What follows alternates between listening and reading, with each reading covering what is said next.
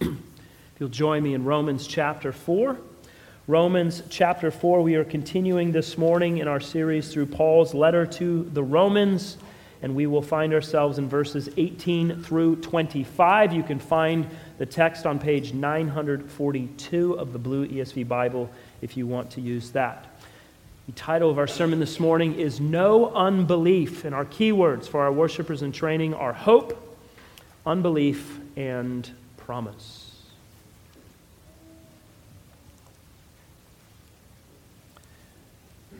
Now, as I was growing up, I played a lot of the game of Monopoly with my friends. My family wouldn't play with me because they don't like to lose. But as a result of playing the game of Monopoly, I was led to believe by the chance and community chess cards that there would be far more instances in my life when the bank was going to make an error in my favor. Well, I stand here today and I can report to you that not once has the bank ever made an error in my favor. So I don't really know what was going on back in the day, but I think they really missed the mark on that card. But this isn't always the case, actually. Imagine if a bank owed you some money, but when they sent it to you, in that account, it had a few extra zeros at the end of it. That's what happened in Germany's largest bank, Deutsche Bank, in 2018. They sent a $35 billion collateral payment to an exchange that it does business with. Now, for some context, that is $5 billion more than all of Deutsche Bank's entire market value. Now, of course, it was all eventually rectified. The bank released a statement saying, "We have rigorously reviewed the reasons why this error occurred. We've taken steps to prevent its recurrence in the future." That just means some low-level staffer got fired and they've all moved on with their lives. Now, I love you all very much. I want you to know that. But if I wake up tomorrow morning and there is $35 billion in my bank account, there is a chance you may not see me here next Sunday. I'm not saying you won't. I'm just saying it's possible that you won't see me. I will hit you up on online giving. Now, as nice as that would be, this morning we're going to look at how it is that as Christians, we have had credited to our accounts something far greater than $35 billion, something far greater than $100 trillion or 5 million gazillion dollars. The righteousness of Christ has been accounted to us.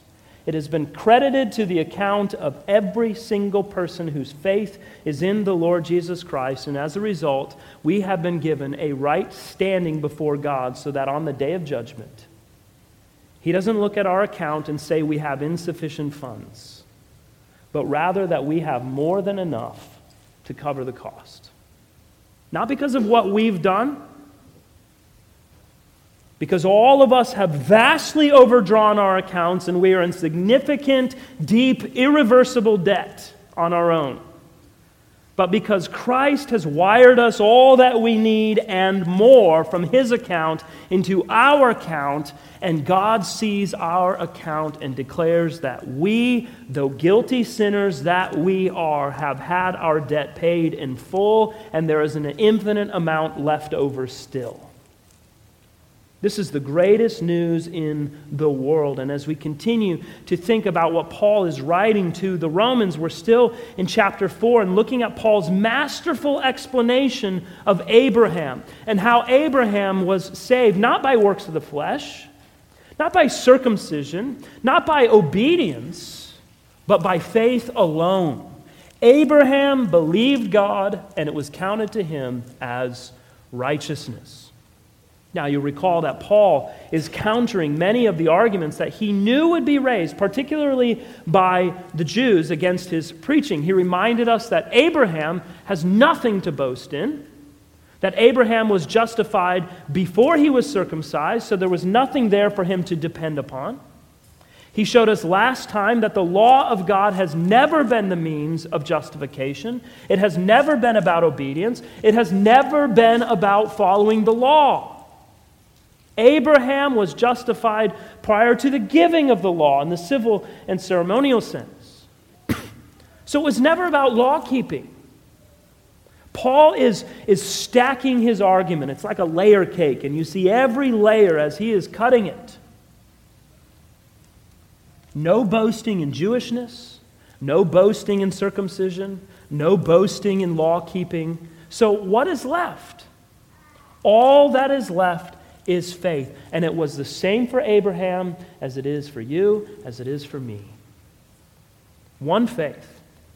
And if we have that faith, then Abraham is our father, and the promise of God to Abraham that his offspring would be as vast as the stars in the sky and the sand of the sea is being fulfilled day by day among the nations. And so if you want to think of this chapter in sort of a summary fashion, you can think the first 8 verses of chapter 4 showed us that salvation comes by faith and not by works. Verses 9 through 17 showed us that salvation comes by grace and not by works of the law. And now in verses 18 through 25, we end the chapter this morning and it shows us that salvation comes by the supernatural power of God and not by human effort. And as a result, we have an understanding of what true faith is and how it is that God credits our account with the righteousness of Christ. And so Paul is continuing his line of reasoning. We're going to look at these verses 18 through 25, but for the sake of context, to kind of help us sort of run up to it, we'll begin back at verse 13 as we read to the end of the chapter. For the promise to Abraham and his offspring that he would be heir of the world did not come through the law, but through the righteousness of faith. For if it is the adherents of the law who are to be the heirs, faith is null and the promise is void. For the law brings wrath. But where there is no law, there is no transgression. That is why it depends on faith, in order that the promise may rest on grace and be guaranteed to all his offspring. Not only to the adherents of the law, but also to the one who shares the faith of Abraham, who is the father of us all. As it is written, I have made you the father of many nations. In the presence of the God in whom he believed, who gives life to the dead and calls into existence the things that do not exist. In hope he believed against hope, that he should become the father of many nations. As he had been told, so shall your offspring be. He did not weaken in faith when he considered his own body, which was as good as dead, since he was about 100 years old. Or when he considered the barrenness of Sarah's womb. No unbelief made him waver concerning the promise of God, but he grew strong in his faith as he gave glory to God, fully convinced that God was able to do what he had promised. That is why his faith was counted to him as righteousness. But the words, "it was counted to him," were not written for his sake alone, but for ours also. It will be counted to us who believe in him, who raised from the dead Jesus our Lord, who was delivered up for our trespasses and raised for our justification. Now, Paul has really been helping us get a better understanding of the true meaning of faith, the true grounds of our justification, the true essence of what it means to stand upon the righteousness of Christ, the true thread that runs all throughout Scripture from beginning to end. He has shown us who we are in light of who God is and all that he has done. And in some ways, remember, we thought, okay, Paul, enough, we get it. We're pretty terrible people. We get that. He showed us that. But then Paul turned to the remedy. He showed us then the gospel. And in some ways, we might be saying now, okay, Paul, enough. We get that we are not worthy, that we cannot earn anything, that we can't do enough, we can't work enough for it, we can't do what needs to be done. Only Christ can do it and did it, and the gospel is great, and we are justified by faith alone. We get it. But we have to remember what Paul is doing. Paul is not a generalist here as he's writing in the book of Romans, especially in these first few chapters. You know, when you go to your family doctor, your primary care physician, your provider, maybe you go to a physician assistant. That's probably your best bet. Or nurse practitioner, somewhere a mid-level provider, they're the best. When you do that, you're seeing a generalist. That's someone who has a general breadth of knowledge and expertise on a whole range of things. So they can examine your heart, they can examine your lungs, your ears, your toes, and on and on. They treat the whole person. They can examine all of you. And most of the time, they'll treat you and send you on your way, and you're good to go. But sometimes you need to go and see a specialist. And a specialist has all the training a generalist has, but they don't do that general stuff every day because they're focused on their specialty. So you wouldn't go to a specialist for something a generalist can do, and vice versa. So in like manner, Paul has all of the generalist knowledge and understanding and training that comes out in a lot of his other letters. He was an incredible theologian. There's no doubt about that, the best. But Paul really specialized very specifically on two main things throughout the book of Romans. And you're going to maybe laugh and say, well, that covers a whole lot. But Paul specializes first in dismantling the objections of the Jews to bring them to see that Christ is the true and promised Messiah. And he also specializes in bringing the gospel to the pagan and Gentile world that they might see that Christ is their only hope. But what you see, the specialization of Paul is the gospel. And what we'll see in the later chapters of Romans is the implications of the gospel. So Romans is all about the gospel. That's really the specialty here. But right now, he isn't just sort of feeling around on the surface. He's not just sort of pushing and saying, how about that? Does that hurt there? What about there? What do you think of this? No. Right now, Paul has on those silly-looking glasses with the microscopes on them that your dentist probably wears. These precise instruments he has out. He's getting very specific things that he needs to work on. And we're taking our time to see every step along the way. Every maneuver matters in what Paul is writing. And so this morning, Paul is going to show us with specificity what faith truly is. We talk about faith a lot. We assume we know what faith is. We probably have a working definition of it. Maybe you quote from Hebrews what the Bible says faith is. But Paul is going to get even more specific and help us to understand exactly what faith is and how that faith leads to our accounts being credited with the righteousness of Christ on our behalf. So, first thing we see in verses 18 through 21. Faith is believing that God is true to his promises and can do what is otherwise impossible. One of the ways that faith is often confused or misunderstood is that it is assumed that faith is either something that is, for lack of a better explanation, derived from our own imaginations, or it's somehow dependent upon our circumstances. We will often look at the circumstances before us and we will think, there's no way. This is not possible. And we grow anxious, we grow depressed, we grow fearful. But Paul shows us through Abraham that faith is not something that I just have, or it's not something that I just come up with. I don't just close my eyes and will it to be. Faith is not something that is based on whether or not something seems possible or likely or reasonable, or if it's not, I just say, well, I'm just going to have faith. No, true faith is something very specific. True faith is believing that God can do what is otherwise impossible, and true faith is rooted not in my feelings, not in my imagination, but it is rooted in the promises of God that he has given to us in the Scriptures. Think of how Paul is doing this. How is Paul defining faith? He's pointing to the Scriptures. He's pointing us back to Abraham. Think of what God told Abraham. I mentioned it already. That his offspring would be as vast as the stars of the sky and the sands of the sea. And so here is Abraham, 100 years old, with his barren wife, 75 years old. And God comes to him and he says, "You will be the father of many nations." And what does Paul say of Abraham? He says, "He did not weaken in faith when he considered his own body." And he continues, "which was as good as dead since he was about 100 years. Or even when he considered the barrenness of Sarah's womb."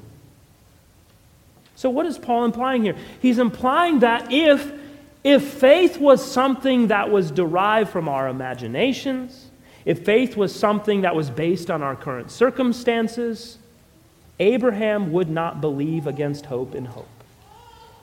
No, he would weaken in faith, and he would have fallen flat. If circumstances were what mattered, his faith would have fallen flat.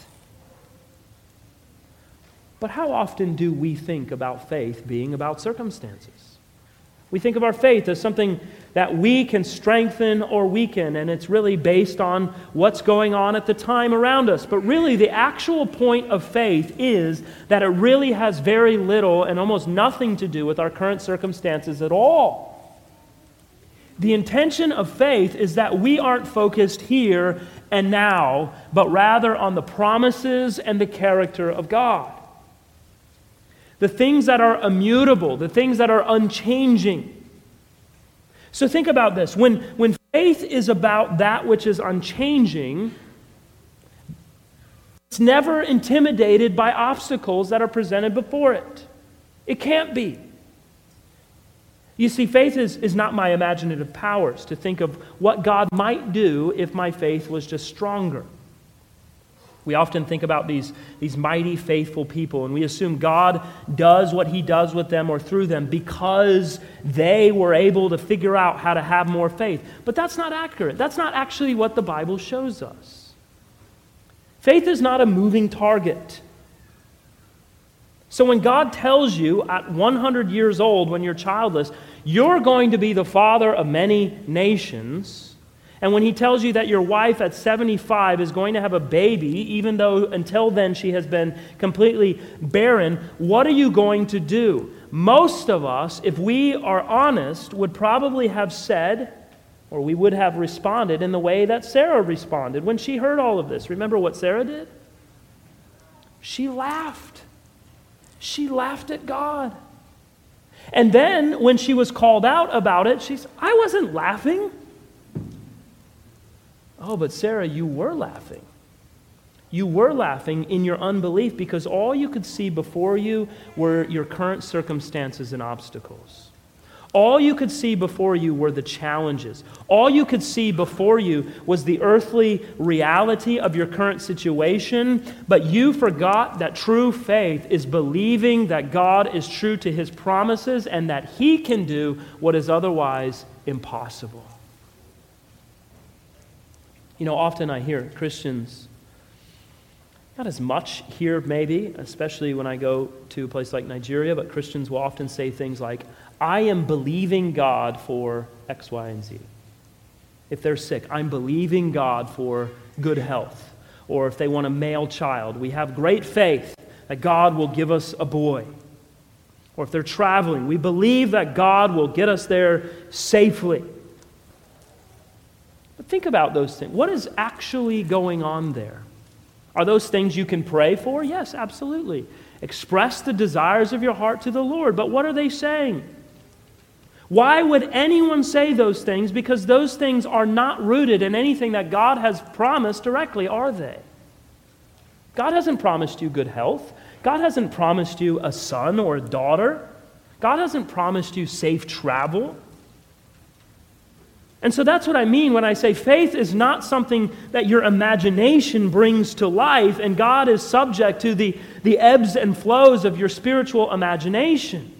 No, real faith, true biblical faith, is drawn exclusively from the promises that God has given. And it's from those promises that faith begins to take its character from God. Think about Abraham. Does anyone think that at 100 years old, Abraham was sitting around every day wondering whether or not his wife was going to have a baby and what it would look like? Abraham, this is a great illustration. He was not 100 years old wondering what life would be like if Sarah would just have a baby. Come on now. The Apostle Paul wrote it himself in the pages of Scripture, the inerrant, inspired Word of God, that Abraham considered his own body, which was good, as dead. That is hilarious. The old codger had one foot in the grave. Homeboy was not thinking about having a baby. Listen, I'm not quite 40, and I'll tell you something. No. 100 years. So here's Abraham. He's just sliding into the grave. And God says, hold on there, fella. I got something for you. A baby it will be. But here's what's amazing about what Paul points out. Notice, no unbelief made him waver. No unbelief made him waver concerning the promise of God, but he grew strong in his faith. He gave glory to God, fully convinced that God was able to do what he had promised. No unbelief. Isn't that wonderful? But notice why. Why was there no unbelief? Because Abraham was fully convinced. What, that he had enough faith? No. He was fully convinced that God was able to do what God has promised. Abraham understood that God is true to his promises, that he can do what is otherwise impossible. Listen, even though there was no unbelief, even though the promise was unbelievable. Now, we all have a tendency. Listen, I see this in books, I hear this in sermons, it's not uncommon. We hear about someone like Abraham, and we think, Abraham had such great faith. He was such a faithful man. And then we're told, we need to just have more faith like Abraham. Have the faith of Abraham. Go out and be faithful, a mighty man of God. Now, first of all, if you're going to say that, you have to realize you're ignoring some pretty scathing realities about this man, Abraham, who wasn't always the most upstanding dude, was he? But here's the other thing. We tend to emphasize faith as though it's faith that is what is most important here in terms of looking to God. But do you not remember the repeated drumbeat of Scripture is that even the weakest faith can hold on to the strongest promises of God? Here's what I mean. How many heavens are there? There's just one. There's just one. And the weakest believer that ever has been gets into the same exact heaven as the strongest believer that there ever has been, because of the very same Lord Jesus Christ. And so the point is that our faith is not self-determined. You should never look at your circumstances and say, it will be okay because I have strong faith. In a more eternal sense, that may be true, but that's not what people usually mean with a statement like that. And when we think and say things like that, what we're really saying is that we have faith not in the promises of God. We have faith in ourselves and what we're able to come up with and hopefully God will conform to. We can very easily become the object of our faith and measure our sense of spiritual strength or spiritual weakness based on our own ebbing and flowing of how we feel each day, or our sense of how much we love God today or trust God tomorrow. And that's never been the point. That's not what faith actually is, and it never turns out for anyone's good because we're so focused on ourselves, we're so focused on our circumstances. But remember what Jesus said. How much faith, we sang about it, how much faith does it take to move a mountain? A mustard seed. Why? Because the power to move the mountain is not in me, it's in the one in whom I am trusting. Remember when Jesus told the disciples, he said it often, they needed to hear it often, you too, he would say, Oh, you of little faith. Why was that something that he always said?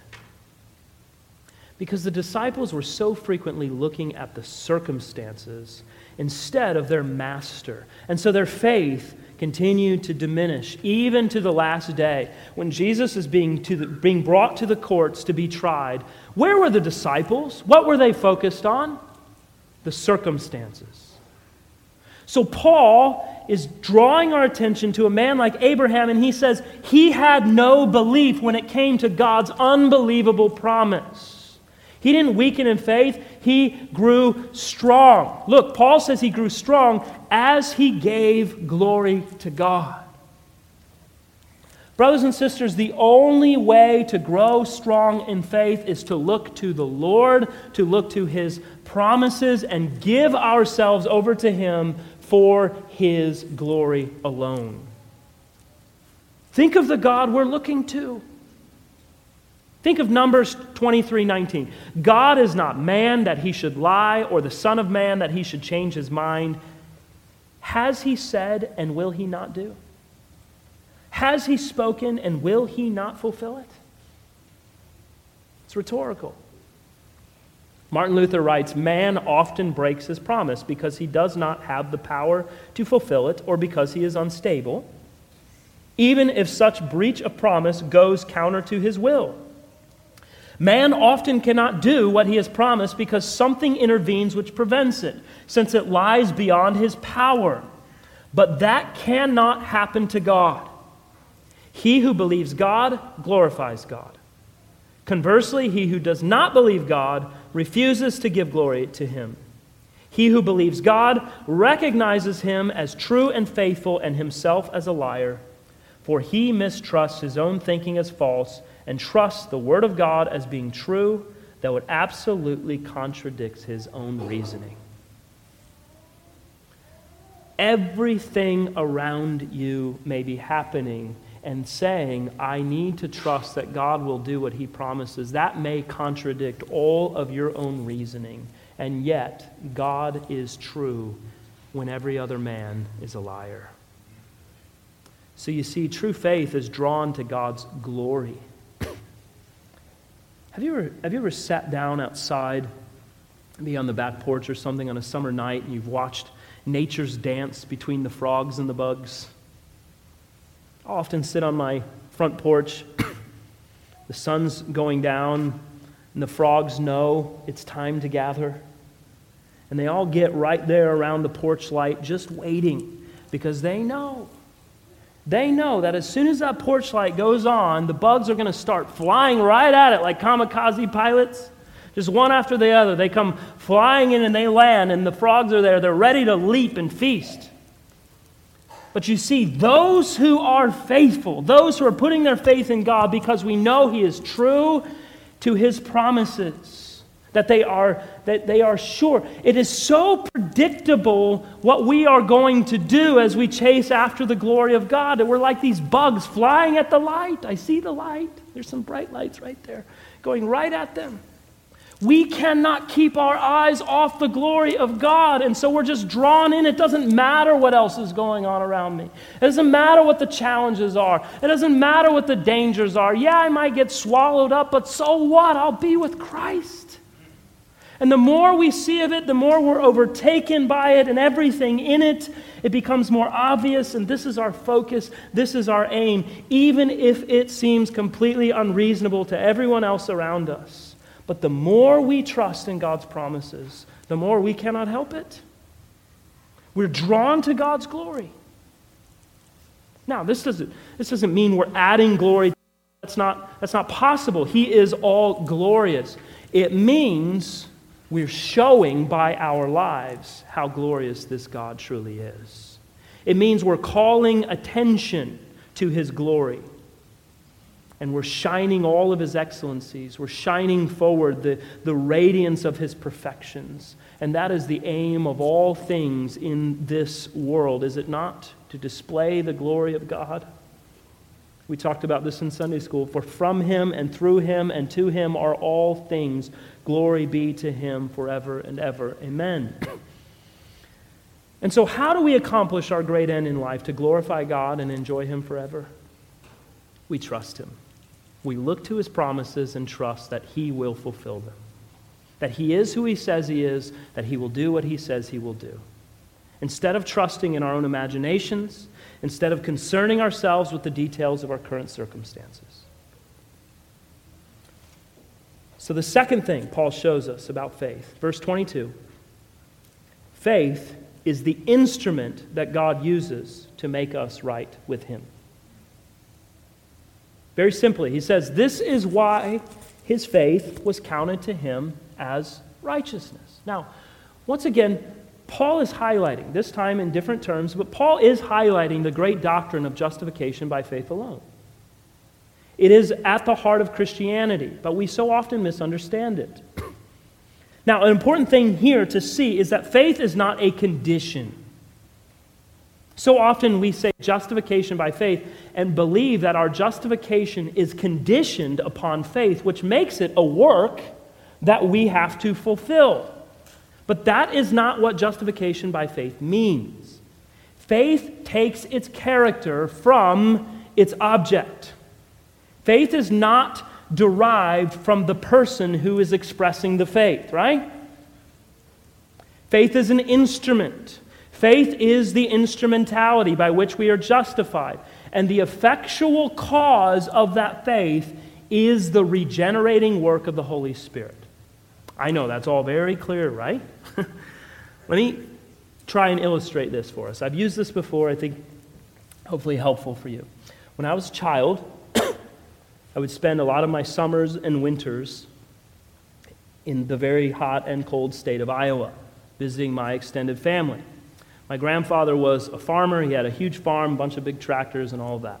So I remember one year in the wintertime, my grandfather took one of his tractors and he attached a rope to the back of it. And a few of us grandchildren, we sat on an old car hood because every farmer has old car hoods laying around for some reason. So we sat on the hood of the old car hood, we grabbed the rope, we all held onto the rope, and he drove the tractor, and he pulled us all around the snow-covered field with his tractor. Now, we were just sitting there on the hood. What was the cause of our movement? Why did we move forward? You could say, because you were holding on to the rope. But that's not entirely accurate, is it? The rope is just a rope. It doesn't pull. It doesn't create momentum. It doesn't move us forward. The rope is simply there to transfer the power of the tractor to us. Are we tracking with that? So the actual cause of our movement then is the tractor, not the rope, you see. Now think of that in the same way and realize it is very problematic if we put the wrong cause in the wrong place. When we say we are justified by faith, what is it that is making us a Christian? Let me be more clear. When we say we are saved by grace through faith, what is the cause? Is it grace or is it faith? Faith, in and of itself, is like the rope. It's there, it's necessary, I need to hold on to it. But it's simply the way of receiving what is happening by God's grace. Faith is the instrument. So why does that matter? It's very, very important. But what if we mess this up and think otherwise? What's the big deal? A lot of people, after they become Christians, will talk about the whole experience of that. Where they are now, and they tell me they've been sort of soaring for a while as Christians. They get the gospel changes them, they understand the gospel. They're not saved by being a good person, they're not saved by their good works, as we've seen Paul laying out for us. You're not saved because you always obey the 10 Commandments. Nobody does. God saves you, He accepts you, He loves you, He welcomes you, He embraces you because of who Jesus is and what Jesus has done on your behalf. You're not saved by your good works. You are saved through faith in Him. So, your mind hears that, and maybe you say, great, I'm not saved by my good deeds, I'm saved by my faith. But be careful. Be careful. All of a sudden, something starts to creep in.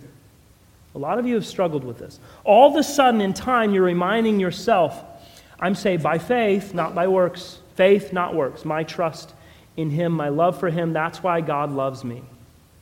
Not because of my works. And what's happening? All of the sudden, faith has become the cause of your salvation. The rope is pulling you instead of the tractor.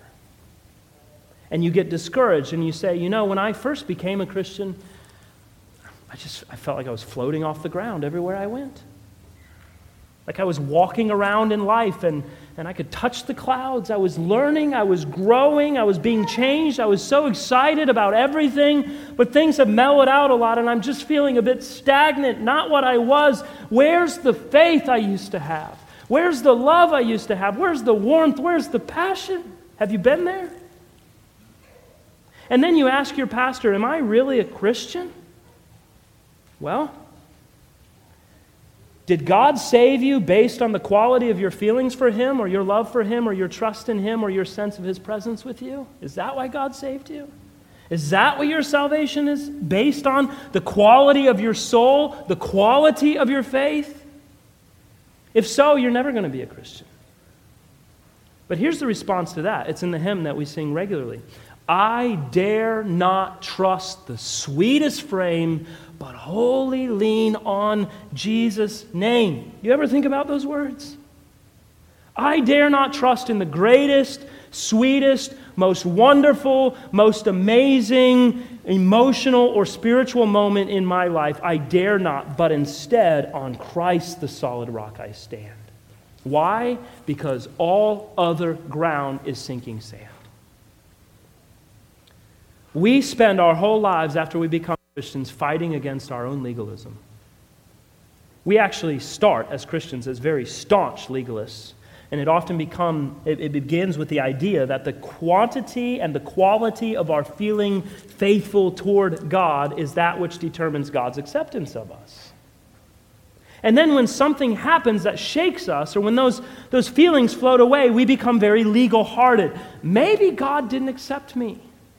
If He did, why am I feeling this way? Well, that's because you have your eyes on the rope as the thing that's pulling you instead of this great, big, massive machine in front of you that is pulling you, that this rope is attached to, that's pulling you along. What is the rope? Faith. What is the tractor? Grace. It's the grace of God. It's the power of God. It's the sovereign work of God. And it's all wrapped up in the person and work of our Lord Jesus Christ. So you know what? The rope may be down to its very last thread. It may be ugly. It may be taped together. It may be frayed down to almost nothing. But is it still attached to the tractor? That's what matters. And we have to take another step here. You're a Christian by grace, and faith is a conduit through which that grace comes into your life. It means that the cause of your faith is not in you. The cause of your faith is in God and is given to you by God's grace. Your faith is not the cause of God's grace. I hope you get that. It's really important. Now, what a lot of people believe, maybe you, a lot of people teach that it's faith that comes before grace. They understand the Bible to teach that you believe, you give yourself, you produce faith, and as a result of that faith, God gives you grace. And you hear people saying things like, I made a decision for Christ. And when someone doesn't believe, you ask why they should. Often they're tempted to tell you something like, well, you just got to have faith. You just have to believe, and God will pour all of His favor and all of His love on you. Then God will come in His power and His gracious energy. But here's the problem. Paul rather explicitly says exactly the opposite of that. Listen, if your faith comes before God's grace, what is your faith? You've turned it into what? A work. And as a result, you're going to have this great anxiety, you're going to have this great burden because you've become the author of your salvation. You have to live with the burden of always thinking that you have to keep up the quality of your faith on your own, the strength of your obedience. So you see, if faith comes before grace, how will you ever know if it's enough? I promise you, you're not going to get far, and you certainly won't get there fast if you're trying to pull a tractor with a rope. And if you're the one pulling it along, how will you ever know if you've pulled it far enough? How will you ever know if your surrender is significant enough? How can you ever know if your faith is going to be the right amount? We cannot confuse what comes first and from whom it comes. We are saved by the grace of God alone through faith. Through the faith that God has given us and the conduit by which His grace comes into our lives. It is that faith that is the instrument by which we are pulled by the grace of God through this life. And trust me, you are being pulled through this life. Last thing Paul shows us, verses 23 through 25. If you believe God, it will be counted to you as righteousness. Isn't that wonderful? Paul reminds us that the Scriptures are not just for those who they were immediately written to, but they were written for our sake also. In such a clear, simple way we see here, right? If you believe God, it will be counted to you as righteousness. If you believe that Jesus was raised from the dead after He was delivered up by the Father for our trespasses, then you will be counted righteous in God's sight. Your account will be credited with the righteousness of Christ. You didn't earn it. It is not yours, but it's there. You look at your account and it is full. It is overflowing. You can never spend it all. It's in infinite abundance, the righteousness of Christ for you, believer. And that's the beauty of the gospel. As I've been in ministry, some 15 years now, I've gotten older, I've realized more and more that the sure mark of a growing Christian is that they become more and more simple and less complicated. You know, when we're young in our Christian walk, I was here, I promise, we have a difficult time discerning what is really important and what really isn't. But in time, we get more and more clarity on just how straightforward and just how simple the gospel really is. And we get a better sense of our own unworthiness, of God's goodness, of God's kindness, of God's mercy, of God's love and His grace. And we start to simplify more and more and more. And we realize, you know what? I've majored on a lot of minors, and I just can't imagine on the day of judgment that these things are going to matter to the magnitude that I've made them out to be. It's like we all have this sense that God is just really going to give it to us one day. It's going to be this terrible tongue lashing. It's going to be 1,000 lashings and 10 years in the dungeon, and then maybe we can go free. But the more we understand what's really going on and just how it really depends on God and His gracious, loving, fatherly disposition toward us, and not only us, but all of His people, we start to live more free. We start to live more faithful. We start to look to God and trust in His sovereignty and that He is doing a work in our lives and the lives of all of His people, and we don't have to solve all of the problems that every other Christian has. God's working on them. He's working on you, isn't He? We don't have to look to God and say, look, I straightened out all those idiots on Facebook. It was me. I can't believe they didn't know the end of the Gospel of Mark is a textual variant. Who doesn't know that? I can't believe they didn't understand the difference between ad intra and ad extra in the attributes of your nature, God, but I straightened them out. Really? Are those things important to know and study and understand? Yes, of course. I'm not downplaying that. But those things are there to give us an even greater trust in the God who is there, the God that we want to know. But are those the things we really want to hang our hat on at the end of the day? Not me. I want to hang my hat on communing with God. And the only way I commune with God is because of the regenerating work of the Holy Spirit, who has brought me to grab onto the rope of faith that I might be pulled along by His grace straight into heaven, because I am firmly planted on the righteousness of Christ alone, and my account is overflowing with an abundance of His righteousness. What about you, friend? What about you? Do you have faith? What is it in? I'll tell you what my faith is in. I'll tell you what the Bible calls us to have faith in, to trust.